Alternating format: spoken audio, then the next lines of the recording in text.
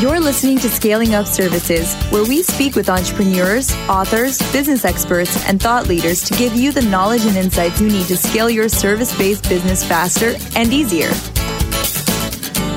And now, here is your host, business coach Bruce Eckfeldt.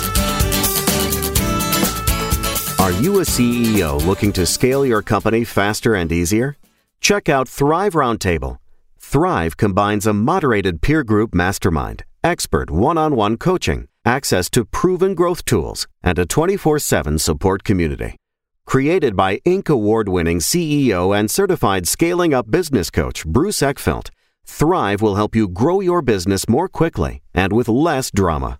For details on the program, visit eckfeldt.com/thrive. That's ECKFELDT.com/thrive. Welcome, everyone. This is Scaling Up Services. I'm Bruce Eckfeldt. I'm your host. And our guest today is Michael Serjak, and he is co-founder and partner at C2R Ventures, which is a New York City-based talent advisory collective focusing on fintech, blockchain, financial and management consulting, and recruiting. So we're going to talk to Michael a little bit about recruiting, about talent, about what's going on in the industry. He is also another podcast host, and we'll kind of touch on that in the end, but really focused on founders and the relationship between founders to really power successful partnerships and companies. So we'll touch on that in the end, but let's talk a little bit about talent and where the talent market is and what people can learn about finding the right people for their business. So with that, Michael, welcome to the program. Bruce, thanks so much. Glad to be on. So why don't we start with a little bit of your background? Because I know that you've been in the talent space for a while, but give us a sense of what you were doing that got you into talent and got you into, helping companies figure out how to find the people they need. And then we'll talk a little bit about the business. Sure. So I don't think anyone really picks recruiting as their profession. Yeah. I think more people sort of fall into it, which is exactly how it happened for me. Mm-hmm. In the mid 90s, I was in school. I was looking to become a teacher, and I was also playing in bands professionally at the time. Mm-hmm. And one of the members of the band, his mother worked at a startup that was doing recruiting in New Jersey, and sort of the rest is history. And one of the things that was great about that period was it was really sort of that mad rush when a lot of the newer technologies were coming out. So you had, Java and then C# et cetera, were starting to really become very favorable languages. Yeah. But you also had the sort of influx of talent that was coming from overseas, be it India, China, et cetera. Yep. The challenges that, we faced then was that clients were looking to hire folks with, specific development skills, but the domain really didn't matter. So if someone was in healthcare, pharma, manufacturing, finance, it didn't matter. If they had Java on their resume, they were getting hired. So it created this big rush, and there was a lot of hiring that was happening. But I think what ended up happening long term was that things sort of got pared down, and the domain is what we find is equally as important as the technology skills.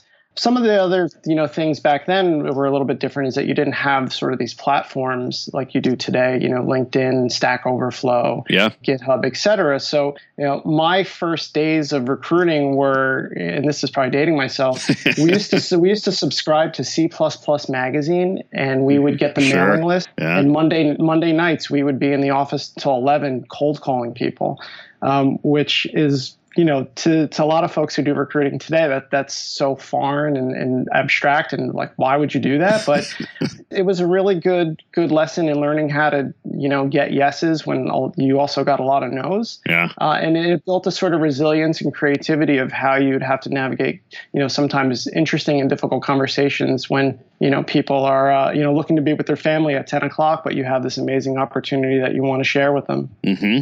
Mm-hmm. So, and what goes into being, I guess, a good sort of talent scout recruiter? I mean, what is the essence of being someone who can really help a company with finding talent? What is entailed in that? Well, I think from the client side, the first and foremost for C2R, one of the things that we really thought hard about when we launched our company was that we didn't want to be just another vendor, just another agency. All of us, my partner, Eric Rosenthal and Nick Cassio, we've all been working together for a long time. And when we kind of put this together, we really wanted to map out a strategy of where we could really become advisors and partners with our clients And one of the challenges that I'd say that most agencies face is that they say yes too often. They say yes to the wrong candidates, and they also say yes to the wrong clients. And in a business where you're driven literally by performance, in our world, if you're not putting people into companies that are in a successful way, you're not making any money. Yeah. We felt it was very important to learn how to say yes to the right opportunities.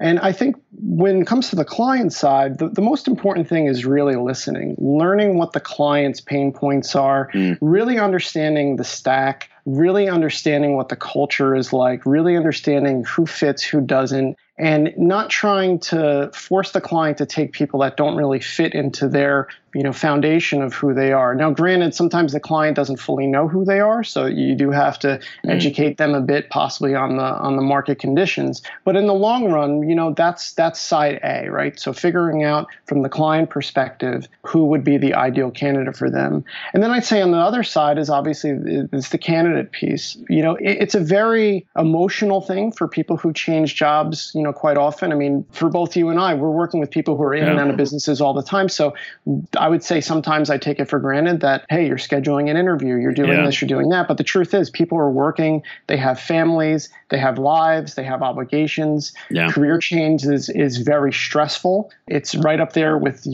moving, getting married and doing all these things. And the wrong career move could really, put your career trajectory in a deficit. Yeah. So I think really understanding both sides of who's looking for what and really trying to match up those variables, I think is very, very key to be successful in this space. Have you ever had a case where, a client comes to you saying they're looking for a particular type of talent or, a particular, profile or, experience level or something, and you've had to kind of tell them, no, you're not, that based on really what you need, that's not who you want, or kind of advise them or push back on them in different ways? And what ways typically are you finding that you're helping clients rethink their strategy?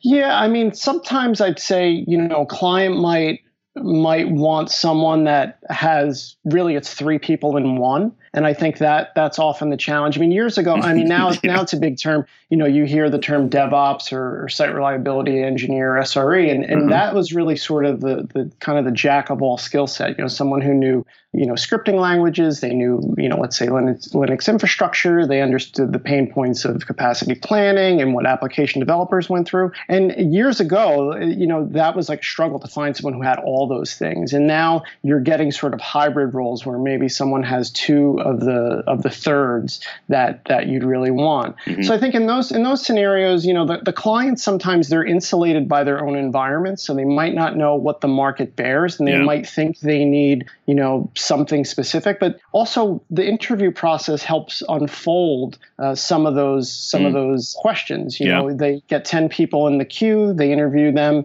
and then they realize, wait a second, what we thought we wanted and what the market's bearing and maybe where we're trying to move for future state, that's not aligned and we need to recalibrate. Yeah. And we do it in obviously a conscious and courteous way. We're not there to waste their time. They don't want to waste our time. And clearly the last thing we want to do is waste the candidates that we work with their time. Yeah. So I think if you keep the open dialogue, it's pretty easy to accomplish, everyone's goals. Yeah. What are some things that a company can do when they're kind of doing their talent planning or figuring out what their talent needs are to help, both the kind of planning and figuring out how to articulate that to make it easier, either to work with a recruiter or work with, someone who's going to help them find folks or actually go out and find folks? What are some things they can do to help either get clear or more strategic around their planning, around their talent needs? Well, I think it's a great question because there's been clients that we've had in the past where a candidate would show up for an interview. They would just be riddled with, sort of these, just like a stockpile of technical questions. Yeah. And there would be zero conversation in and around the actual project, what their interests were, where the company is going, what are some of the new initiatives, what are the cultures like, et cetera. The war for talent is so aggressive right now. Yeah. I would say 3 years ago, if we had a candidate interviewing, they might have 1 to 2 opportunities that were on par with what we would present them for. Yeah. I'd say now it's probably 5 to 6 and all very compelling opportunities. Wow. Different parameters. Some could be, a startup. Some could be, companies who have, are public, et cetera. And the one thing I'd say that a smart company does is really they outline their hiring process in a very rigid way. So candidate comes on site, or first candidate gets submitted. What's the process? Is it a coder pad? Is it HackerRank? Is it a phone screen? Do they have to do a take-home project? Is there a phone interview after that? Video interview? Do they come on site for a full day, half day? Time is valuable for everyone. And I think when a candidate has a very good idea of what the process will look like and how it will unfold, and obviously that's where, we come in and try to educate them as much as we can on this is what your expectations would be. Whether the candidate gets the job or not, obviously we want them to get the job and the candidate does, but that experience pays tenfold. Where someone would say, listen, I went on site with this client, I didn't get the job, but the experience was amazing.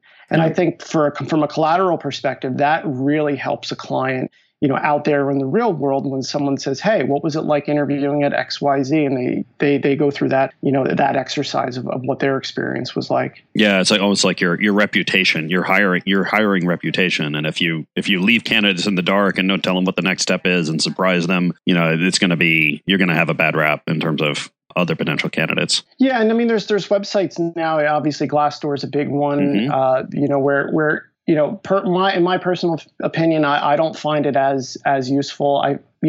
People complain a lot on there, and granted, people need a place to put their thoughts. But I think one of the reasons why you work with an agency that has a good reputation is just that we curate our clients to make sure that our clients are ones that we're comfortable representing and we know their environments inside and out. And in that sense, you'll also get the entire walkthrough of what each and every process is like from start to the close to when you join. Yeah. So you mentioned the how sort of competitive things have gotten over the last couple of years. But what else have you noticed in terms of just the change in trends and, whether they be technology specific or more general, just recruiting and finding talent for companies? What are some of the things you've noticed, over the last 3, 4, 5 years in terms of how things have changed? I'd say that for certain skill sets where they might normally be specific to a domain, and I'll give you a real world example. There was a candidate I was working with, had extremely amazing C++ low latency experience and had worked in a prop trading firm for a number of years. That person ended up getting offers at 2 separate firms after that were also in the trading space, also had offers for Google and Facebook, and also an offer at Goldman Sachs.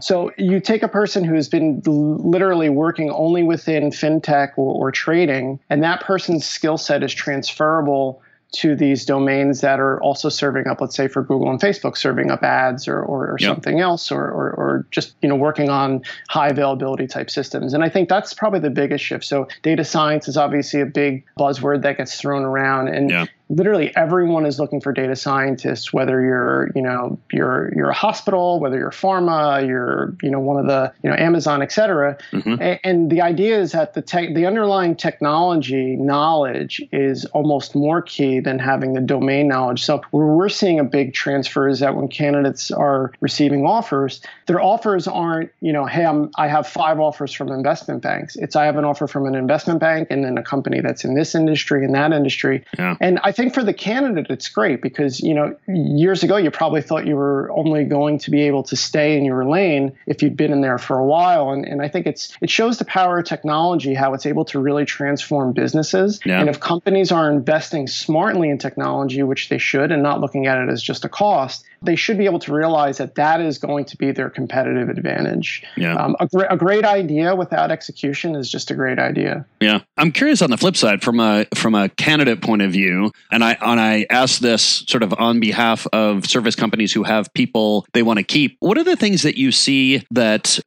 really help retain folks? Like when you go to somebody who is employed and you're giving them an offer, what are the reasons they give for not taking offers or not being interested in looking? What drives people's retention or essentially makes your job more difficult? Well, there's a number of factors there. I mean, outside of the standards, which would be, compensation, location, things like that. I think from an actual inside the company perspective, smart companies, one of the things that they do is they let a candidate work on certain projects that could eventually influence positive outcomes for the company. So if you're a software engineer and you have a great idea and there's this sort of, hopefully a flat organization where its best idea wins, I think companies that invest in those types of programs and meetups internally and coding groups internally, I think those things really make a difference because there's nothing worse than going to an opportunity or, your day job where you feel like you're just doing the same thing over and over. There's no advancement for technology. There might not be any, clear path from upward mobility. But when you're working on these projects, I think it really sort of, kind of spurs these great ideas that eventually influence, the future state of the company. So smart companies do that.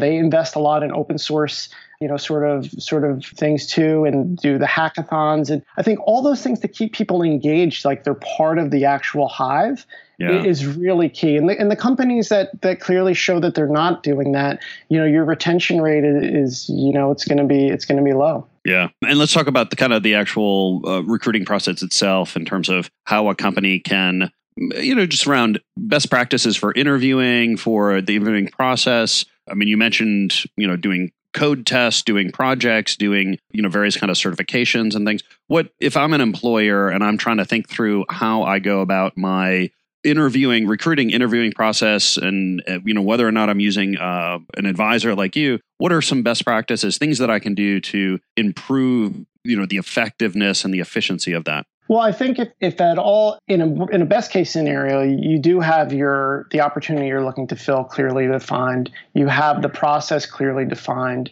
And the market, again, is so competitive. You have to be in a position where you can sell the candidate on why this opportunity would be, great for their career, help them, and also to help the company. And companies who don't do that, certain companies hire in different ways. Some companies hire in a way where you get into the company and then we figure out where you're the best fit. That works for some candidates. For some candidates, it just doesn't. But I think it all goes back to this communication idea where a candidate themselves, I and my partners always advise, if you're going to begin interviewing, you really need to do the things that anyone who's in a highly competitive and highly successful position would do. You have to prepare. So that means, studying, practicing, canvassing the market, figuring out where you think your interests might be, where they aren't, figuring out what you want to do, what you don't. What are things that you might say yes to and you wouldn't say yes to, whether it's travel restriction, the hours you want to work. You have to kind of do all those things. And the client has to do that equally as well. You can't expect a candidate to, just jump through a bunch of hoops for interviews where they're taking time out of their day, where they might all clearly be noticed by their current employer that, why is Steve out 4 days in a row?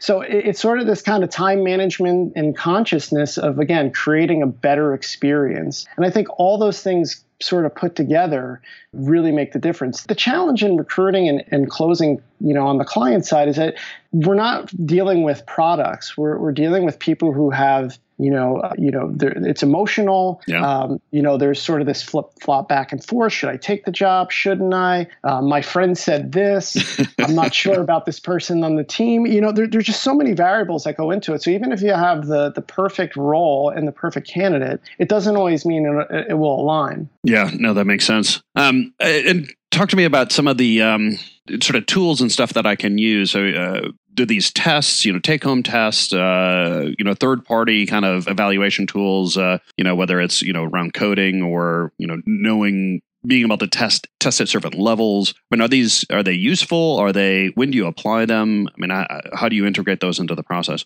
Yeah, I would say that if you are about to go into an interview process, or you think you're ready, that I think it's time that I want to move out from my current employer, my advice is always the same. Even if you're technically a passive looker, you should try to look at multiple opportunities at the same time. And again, I would say prepare first, spend a couple weeks, go back through your, whatever languages or whatever your core skill set is, technical skill set is, go back to the basics, focus, be prepared. This is a funny thing, I think, even with interviewing, and I've done this myself. When we're working with a new client and, we know we're going to engage with them, I will say out loud the pitch of how I would present this to someone, because I know the first few times it's going to sound like marbles. I know I'm not going to say it the right way. And I think candidates sometimes forget how to, in a concise way, explain who they are and what they do. So all those things are, very much ready for, to get ready for interviews. And then when I'd say if you are going to hit the market, to have the best leverage, you would want to interview with multiple companies at the same time. The worst case scenario is you stay where you are, right? Yeah. But if you can go out to the market and see 4 or 5 opportunities, you can say, listen, I know opportunity A, it's a great company, but the fit isn't right. Opportunity B is exactly what I want, and so forth and so on. And it gives you a better gauge to make, who doesn't want to have more options when they're trying to make, a decision that literally can be the next, 1 to 5 years of your life. Yeah. You'd want to put yourself in a position where you're as educated as possible, and clearly to be able to leverage to get yourself the best opportunity, best compensation, and best everything if you can. Yeah. So from the company side, if I'm in a leadership position or I'm in charge of talent at a growing company, what can I do, I guess, to kind of maintain my relationship? Because it seems like so many of these really good candidates are kind of passive lookers. I mean, that I'm trying to build relationships with folks that may not be looking today, but maybe in a couple of months, maybe in a year, when they now start to think about different opportunities, how do I keep my company kind of top of mind? What can I do to kind of build relationships and attract kind of more the passive seekers in the market? Back to the premise and sort of the idea of the way we structured C2R. So one of the things that we really wanted to also do as we built our collective is to not just provide, here's an opportunity that we have. We really focused very heavily on the idea of information in and around industry that would be useful for our community. So when we began in 2017, we had 0 followers on LinkedIn. We're now above 25,000 in 2 years. And really growing that community was providing information that's valuable, not just here's another job. So it could be information of industry. It could be, papers that we write, anything that really helps sort of drive this idea of what's going on in the market. And I think for employers, it's very important for them to use platforms like LinkedIn or elsewhere to really talk about those initiatives that are going on. Hey, we just received an award for this. Our solution did X, Y, Z. We're number 1 in the market for this. Because those are the things that candidates really, really are attracted to, that they know that the employer is as engaged as they want to be. And you're probably seeing a lot more of that on LinkedIn now. It's sort of, this platform where you pay for the service and then you sort of have carte blanche to advertise or to promote as you will. But I think that engagement is very key. So when someone thinks of company X, they know that that's an innovator versus a company that, they're a dinosaur. Yeah. And how is this, or I guess maybe what's your take on the trend of the nature of employment and this kind of whole gig economy? And I guess at least the perception that things are moving away from long-term full-time employment to more, engagement-based, gig-based, or shorter periods of time. I mean, what have you seen in terms of the reality of that? And then how has it kind of shifted strategy, how you've seen employers deal with this stuff, how your services kind of work? What's your take on that? Well, it certainly has shifted to the gig economy, and there's more remote workers now than we've seen before. I think for companies that are trying to really build their brand, there's probably a less of an appetite to have those types of workers for the long term, just because, when you're trying to build products, it's hard, and you really need people engaged, and you can't have this sort of revolving door. I think startups maybe have a little bit more flexibility. Yeah. But, it sort of goes back to opportunity. If I'm an engineer and I can work on 5 different projects that are all interesting and exciting, and I can do that from the comforts of my home, there's a high likelihood that I would do that.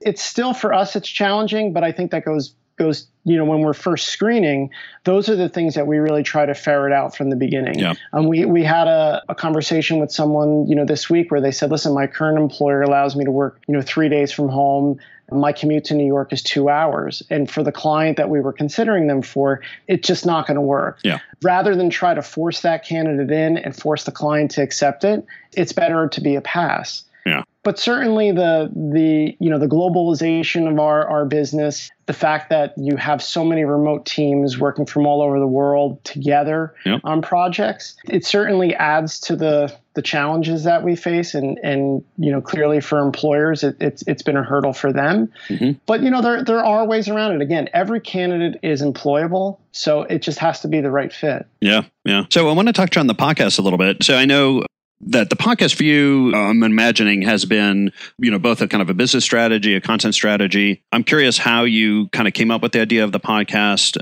how you kind of formatted it, and then what you've learned so far and some of the work you've done and some of the folks you've spoken to. Well, outside of hating the way my voice sounds, so my partner in the Duos podcast, Justin Marcus, we've been friends for a long time. I had worked for his family business back at the end of the 90s. Mm-hmm. And he's always been a longtime friend and a mentor of mine. And when we were beginning C2R, I came to him and we talked through some different scenarios of, how to structure business, because he had a very, very successful business with his family. And then we started to talk about podcasts, and we were very interested in doing something. We're both in the same business. We're both fathers of twins. We're both musicians. There was all this sort of similarity. Interesting. And the idea sort of came one day. He said, listen, what about duos? What about this idea of why two people get together? Like, we're sitting here together. Why are we here together? Yeah. And that was sort of that, light bulb moment where we said, we're not as concerned about, hey, how many billions of dollars have you made? Like, clearly that's impressive, and we want to hear those stories. But we want to really hear about, out of everyone in the room, why did, that one person pick the other? And what was the first fight like? And how did you grow together? How do you celebrate your wins? What's the stress like of being a founder? I mean, you know this yourself, and I do as well. Yeah. You lose a lot of sleep, and you get a lot of gray hair. It's a lot of uphill, and when you can do that with someone else, we think there's a very, very good case in story that's where the most successful companies are. Now, granted, it could be more than one founder, but primarily we focus on successful duos. Yeah. I do a lot of coaching of business partners. I do some coaching of business partners who also happen to be married, which is a whole nother level. Yeah. But I'd be curious, what has been your some more interesting episodes, or kind of some examples of folks you've interviewed, and what have you learned from them? I'd say that everyone that we've interviewed has this sense of humbleness and realize that they are better for doing it with someone else than on their own. And I think that was one of the biggest takeaways. We interviewed Evan Goldberg, who founded NetSuite, co-founded NetSuite. And throughout the entire interview, one of the things he said is like, I just could not have done this alone. I really needed help from Larry Ellison. Yeah. And to hear him, say that, it just makes you think. Here's a company he exited for like over $9 billion, but he still realized that together was better. Yeah. I think that's been a really strong lesson. I think the fight and the fire of everyone that we've spoken with so far is really been amazing. You put your heart and soul into your businesses, and it's hard sometimes, or a lot of times, or most of the time. And the fact that, when it's bad, you can share that with someone, and there's empathy for that. And, when you do get those wins, it's nice to be able to high five someone. Yeah. So those are probably the two biggest takeaways that we've seen. Yeah, that's great. So I know a lot of service-based companies who are really very focused on thought leadership, and this idea of podcasting comes up, and they kind of play around with it. As someone who's kind of launched a podcast, what's your kind of advice or recommendations? Should people do it? Should they not do it? What's your kind of takeaway as a tool for helping build business, helping be a thought leader in a space? Yeah, I mean, I think just like any business, in a business, you're trying to solve a problem or fix a problem. And I think with podcasts, it has to be something that's interesting and engaging, and something where people want to experience that, the half hour to an hour that you're going to spend with them. For us, again, part of it was that we wanted this concept of the co-founders and the relationship. We also wanted to keep it a little bit light. We didn't want it to be just a completely serious, and just like your podcast, it's very conversational, and that's where we feel most comfortable. Yeah. I'd say other than that, you really, again, like any other business, you have to map out all the technical aspects. who are your who's your target audience going to be, who are your target guests going to be, where you're going to publish. There's a lot of back end work that goes into it. Yeah. If you want to make a successful podcast, I mean, if you just want to make a recording for your friends, you can do that too, and we think that's great. Mm-hmm. But for us, for thinking of scale, and then using our platforms to get to further markets, I think you really have to try to get great audio and great guests. Yeah, no, excellent. Michael, if people want to find out more about you, about C2R, about Duos, what's the best way to get that information? So for C2R, you can go to c2rventures.com. That will bring you to our LinkedIn page, which we purposely didn't build the website. Yeah. We felt that our entire community, both candidate and client, would have more value from us if we were all in one place. Yep. So it's just it'll launch a few seconds after you log in, and then it'll bring you right to our LinkedIn page that'll have everything from jobs that we're working on, and in all of our content. Mm-hmm. For Duos, it's duospodcast.com. And you can find us everywhere else. You could find us on iTunes, Google Play, Spotify, SoundCloud, Stitcher, all the regular places that people are listening to podcasts. All right. Sounds great. I'll make sure the links to both of those are in the show notes. Michael, this has been great. Thank you so much for taking the time. Great conversation. I learned a lot. I appreciate it. Thank you so much, Bruce. I appreciate it. You've been listening to Scaling Up Services with business coach Bruce Eckfeldt. To find a full list of podcast episodes, download the tools and worksheets, and access other great content, visit the website at scalingupservices.com. And don't forget to sign up for the free newsletter at scalingupservices.com/newsletter.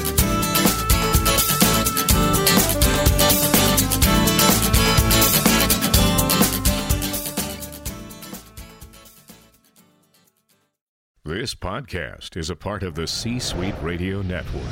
For more top business podcasts, visit c-suiteradio.com.